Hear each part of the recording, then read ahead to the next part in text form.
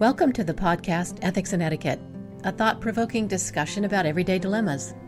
Our goal here is to offer you insights and perspectives on sticky situations that will help you examine your choices and exercise your own ethical muscles. I'm your host, Marna Ashburn. Let me introduce the other members of Ethics and Etiquette. First up is wife, mother, and attorney Kelly Halligan Zimmerman. Hi, Kelly. Hi, Marna. Hi, Mike. Hi, everybody. And Mike Derrick, a retired Army officer, combat vet, and father of four. Hi, Mike. Hey, good morning, everybody. Hello to both of you. We are back from a mid-summer hiatus, during which we reflected, retooled, and brainstormed new topics and features for coming episodes. We're going to keep doing what we've been doing, but with some innovation and novelty. Let's get started. Today we have the timely topic of sports teams with, shall we say, insensitive names. The Washington football franchise recently announced they would be retiring the name Redskins and its logo. The name was given to the franchise in 1933 when the team was still based in Boston. I didn't know that it had been once based in Boston. That's interesting. The following information is from The Economist, July 18, 2020. Since he bought the Redskins in 1999, Daniel Snyder's position on his team's long controversial name has been clear. We'll never change the name. He and other defenders claim the name honored Native Americans, a view not shared by many Native Americans themselves. But on July 13th, after coming under pressure from sponsors including Pepsi, Bank of America, Nike, and FedEx, which pays the team $8 million per year for naming rights to its stadium, Mr. Snyder announced the name and logo, a Native American in profile with feathers in his hair, would be retired. Washington owner Dan Snyder and new head coach Ron Rivera will develop a new name and design approach, the team said. So, Kelly, I'm going to go to you first. What do you think of the name change and letting go of the Redskins name? Well, names should never be racist or derogatory. And so any kind of racist or derogatory name for American Indians should go. But in this case, this really isn't about the Redskins trying to do the right thing or Dan Snyder, all of a sudden developing a conscience. This is really about economics and the marketplace, right? His sponsors would no longer support the team unless he made the change. And additionally, the Redskins want a new stadium in the D.C. area, and local lawmakers had made it clear, we're not going to support that unless you change the name. So that's really what drove what happened here. And the NFL historically had defended the Redskins as recently as 2018. And, they're keeping the name and retaining the logo. And even back then, a poll showed that 9 out of 10 American Indians, saw the name as positive. And a study this past year showed that 49% of Native Americans were offended by the name. So, the trend was changing against the Redskins. But I was surprised that only 49% of Native Americans were offended by the name. I thought the numbers would be much higher. It's a tricky situation, especially since mascots or representatives are picked not because they're losers, right? You don't, when you have almost $1 billion franchise, you don't pick a name that's, represents weakness or, right. It's usually meant to honor that, people, such as Indians or Fighting Irish or Canucks, or the animal, whether it be the Bears or the Eagles or thing like our college, the Griffin, which is horrible. But it's we're going to talk about that in a minute. Yeah, it's usually meant to be an acknowledgement of the qualities of greatness. So it is. So Kelly, you're Irish. Does the name Fighting Irish offend you? No, not at all. I think it's awesome, and I think it honors, the strength of the Irish. So this is, this isn't entirely clear to me, but I do think that Redskins that is not like Fighting Irish or not like Indian. That is really a pejorative term. So, I can understand where, the sponsors and the local lawmakers are coming from. And I think the Redskins are doing the right thing at this point in time. But I'd like to hear what Mike has to say and maybe speak a little bit more about the First Amendment. after we hear Mike's thoughts. I have a quick question, Mike. I'm not Mike Kelly. I'm surprised that the team hung on to the name Redskins for so long, because it does seem like a pejorative name for Native Americans. But you said the NFL defended the franchise. What was their rationale in their defense? I think that they were relying on the polling that I talked about and how Indians viewed the name. That 9 out of 10 American Indians at that time saw the name as positive. And I think they were taking the position also based upon the general view of a mascot or a representative being a sign of, of honoring that people or that animal or that thing and an acknowledgement of greatness. I think that's where they were coming from. Also, to be honest, there are numerous legal issues, and it's going to be extremely, extremely costly to change the name. I mean, you think about like all the NFL trademarks, jerseys, and as far as names that are available and logos, I mean, that's going to be tricky because there are individuals out there that are super smart, and when they saw, the tea leaves 20 years ago, they started trademarking anything close to Redskin, anything that Snyder might want to move the team name to. So it's going to be a tricky process. Yeah, no doubt. Okay. Mike, what do you think? Wow, thanks, Marna. And Kelly, by the way, you're always so prepared. You make me feel very inadequate here. Unbelievable. That's the lawyer in her. Yeah, I guess so. So, lo and behold, yesterday morning, headline of our local paper, and I mean local paper, my high school, not my high school, our school here in my town, the Peru Indians, have decided to change their name.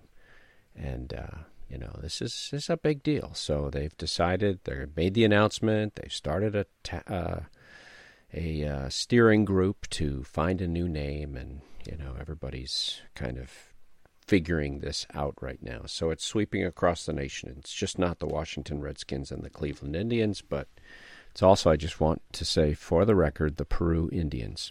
Anyhow, what do I think? Well, I'm not a really big sports fan, so this isn't something I live and die by. I don't really have a lot more to add than what Kelly explored. For some, it's an honorific. I understand that. I think that was the intent at the time.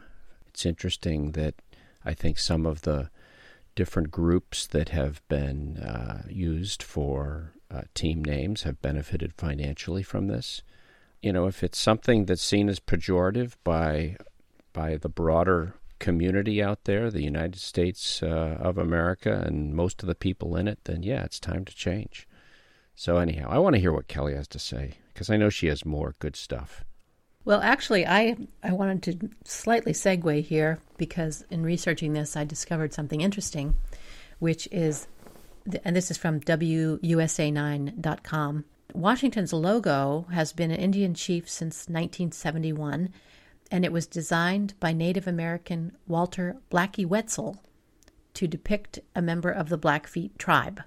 Wetzel grew up on the Blackfeet Reservation in Montana and was eventually elected president of the National Congress of American Indians in Washington, D.C. He was instrumental in the Redskins franchise logo change from an R to the current depiction of a Native American.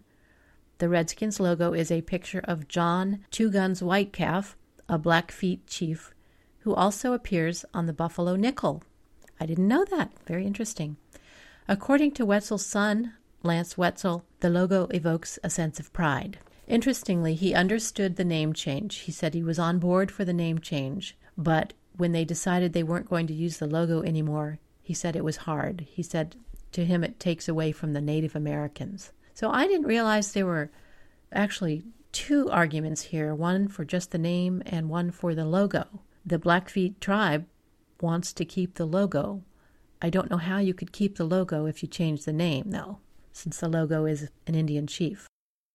Yeah, I mean, there's probably a creative way to do it, but I think the Redskins have made clear that they're not going to do that.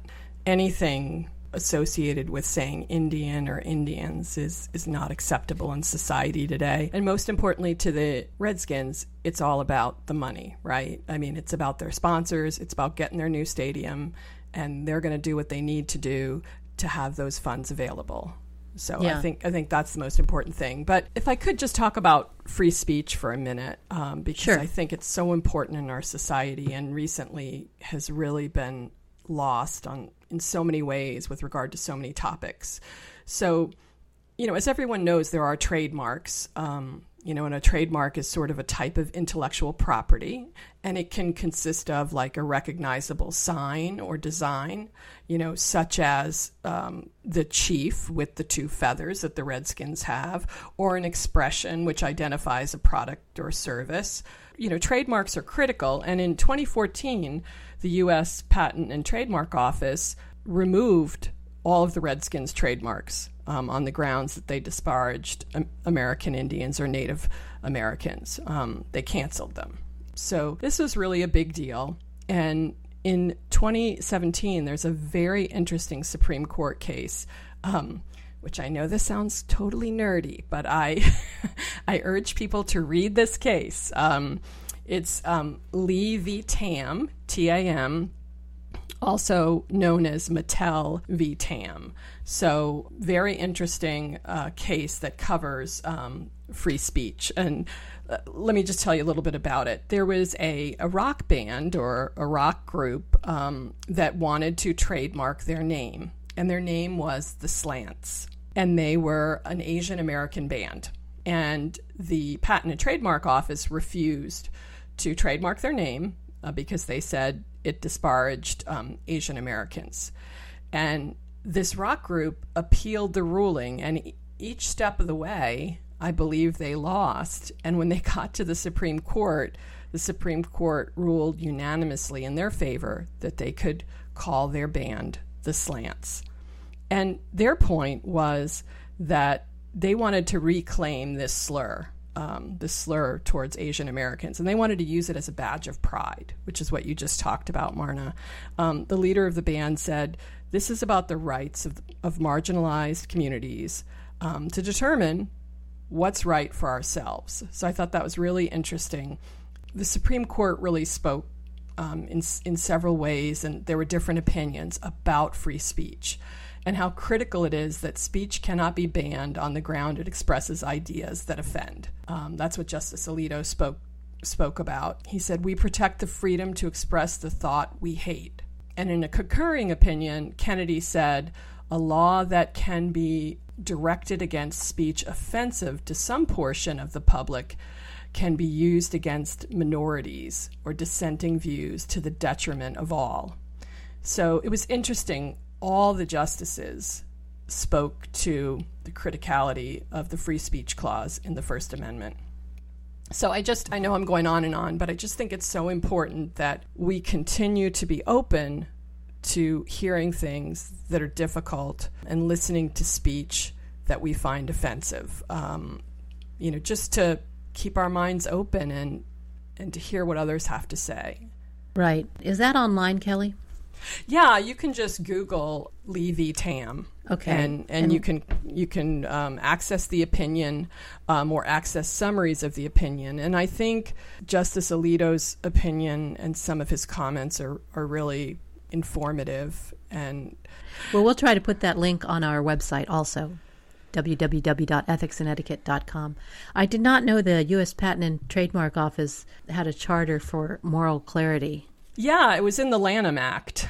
And so, they turned around in 2014 and canceled the Redskins trademarks. So when this opinion came down in 2017, of course, the Redskins celebrated. And Daniel Snyder, sent out some kind of a note, or I don't know if it was on Twitter or what, hail to the Redskins. Like we got our trademarks back. Yeah, all the way to the Supreme Court. Yeah, and it wasn't even him that, they never pursued it. It was this little band, these regular people who wanted to be called the Slants. But nonetheless, they certainly have the right to keep that name. But, Snyder's not willing to do it any longer because the price literally is too great. It's an economic decision. Absolutely. A financial decision. Mm-hmm. And pressure from the sponsors, who I assume the sponsors are getting pressure from consumers? I think so. But also, it's interesting. Fred Smith is the CEO of FedEx, but he's also a minority owner of the Redskins, and he's trying to sell a share. So I think there's some, not great feelings there. The franchise is very poorly run. Snyder is a disaster. And the Redskins were this proud organization, this winning organization where, you couldn't get a ticket. It was just, people were leaving, their seats and their wills. And now, the stadium's empty and they're just a bad team. Sorry, Redskins fans. Yeah, these Go things Eagles. cycle. I remember when the Patriots were a bad team, so these things cycle. Mm-hmm. Mm-hmm. Well, do you want to hear some suggestions people have submitted for the new name of the franchise? We'd love to. Okay. The Washington Red Wolves. The idea is keeping the same colors, of course. The Washington Red Tails, which celebrates the Tuskegee Airmen, who were the first African-American military aviators. Their planes had a distinctive scarlet tail, and they were known as the Red Tails. I like that backstory. The Washington Monuments. The Washington Americans. The Washington Veterans. From the sportingnews.com, readers have suggested the Red Hogs. Wow. Okay. The Washington Warriors and the Washington Presidents. Any of those jump out at you? I'm really trying hard to care about this. Yeah. And I'm just not finding it deep in my heart to care that much. Well, what about free speech? I know that you feel strongly about that. Yeah, I do. I think this is a crazy, horrible time in our country. I sometimes wonder, why exactly is it we're talking about this right now? And to put that in perspective, I've spent the last 2 days sorting food at food banks and serving meals at soup kitchens. I guess my perspective is a little warped by the realities that are not warped. It's affected by the realities that are all around me here in this remote, poor part of our country where people are really, really hurting. It was very apparent when you start handing food through a small window. You're wearing a mask, they're wearing a mask. So again, I'm really trying to get into this topic, but it's hard, you guys. That's not what you were looking for, Marna. Sort of a first world problem, isn't it? Yeah, really, Yeah. Well, I like Red Tails. I like Red Tails, too. And I know the backstory, and I think it's wonderful. I would love to see the Indians honored, which they absolutely deserve. I wish there was some way that could also occur, or in some way that would be acceptable to their community. Yeah, but would they ever find consensus? Clearly, the Blackfeet have an opinion on this, I would assume, but it's not shared by the broader Native American community, so... You can't make everybody happy. It's just impossible. It is impossible. Mike, you mentioned the Peru Indians are changing their name.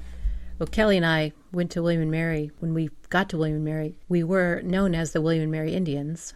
Also, Kelly reminded me, the tribe, Indians tribe, is kind of interchangeable. Later, it became predominantly known as the tribe, but William & Mary was one of 19 teams cited by the NCAA as having names potentially hostile or abusive to Native Americans because there were 2 feathers in our logo.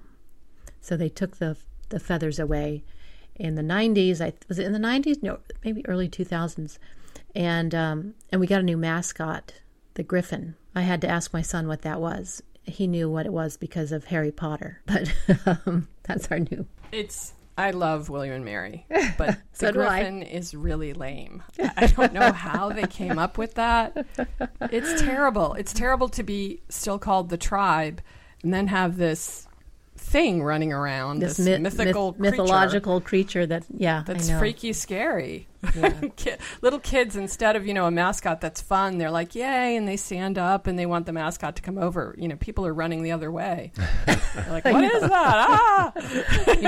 It's terrible. They just erected a Griffin statue outside the football stadium. That thing, one of my friends said, it looks like a freaking gargoyle from your nightmare.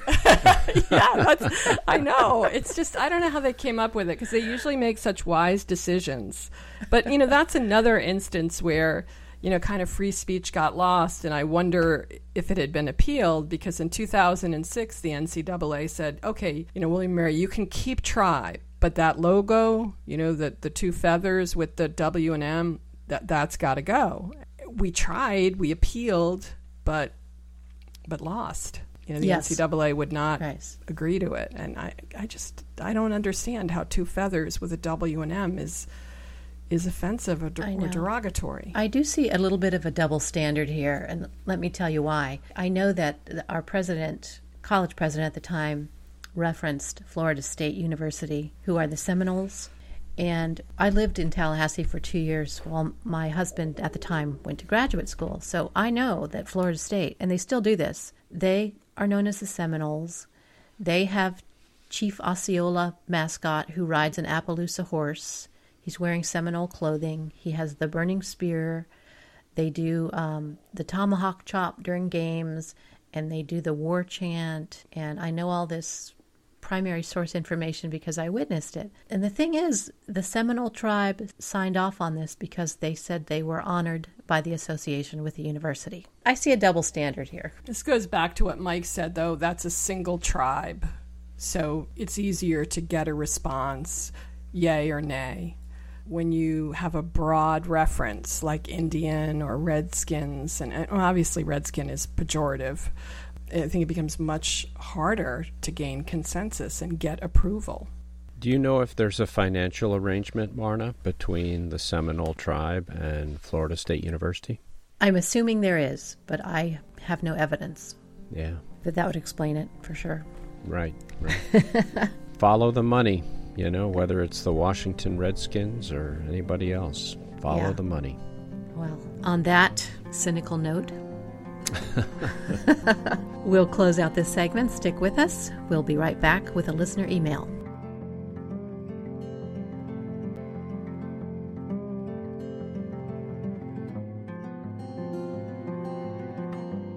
Welcome back to Ethics and Etiquette.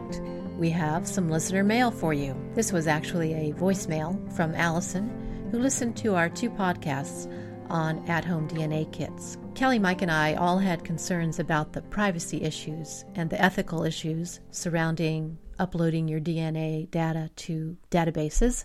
Allison, however, has offered an uplifting perspective about some of her friends finding half-siblings. Let's listen.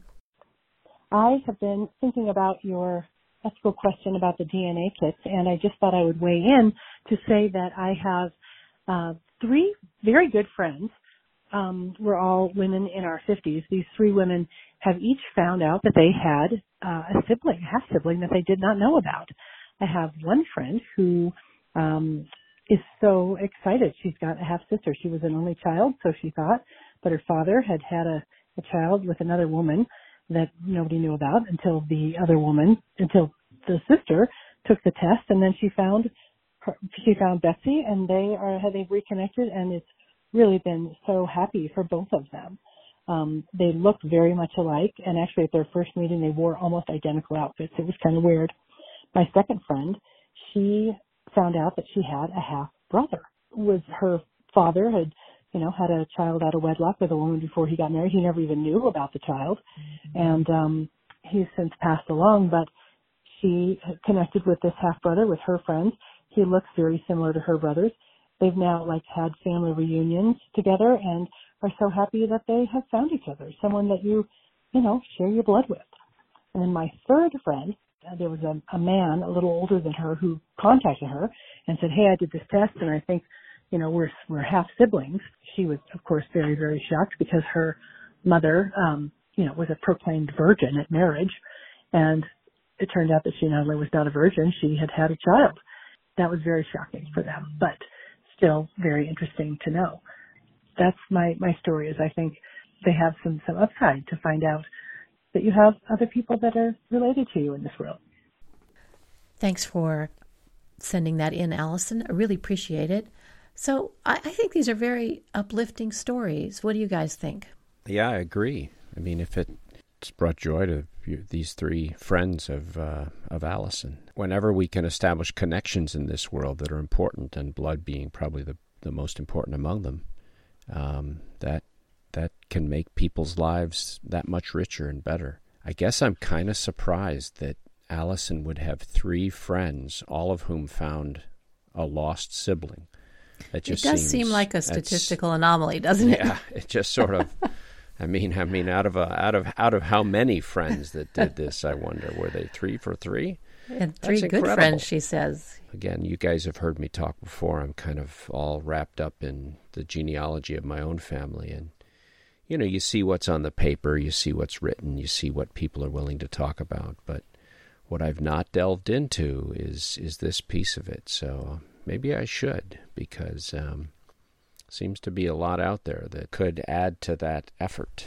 Well, the DNA kits are definitely revealing a lot of long-held secrets. Genetics don't lie, they say. So, yeah. I think it's great to hear positive stories and positive outcomes. And we often don't hear that in the news, on TV. They tend to focus on the dramatic and the negative. And I don't know why, but people seem to be more attracted to that. I guess it's sort of like watching a train wreck. So if it bleeds, it leads. Yeah, absolutely. Yeah, I mean, it's unfortunate, but that's great. I appreciate Allison sending that in. Yeah, thank you, Allison. The other thing, too, is, and I told you a moment ago, I've been out doing this work with local food banks and soup kitchens, and I would just say that the general mood in this country right now is we all walk around with masks on, at least we do here. People are starved for interaction because that rug has been pulled out from under us. And so to hear Allison's friends connect in this very real way, it's just a good news story at a time when there isn't a whole lot of good news going on. It is good news. Yeah, a very nice. Visceral connection. Again, thanks, Allison. Yes, thanks, Allison. We appreciate you sending that in. And we'll be right back after this short break.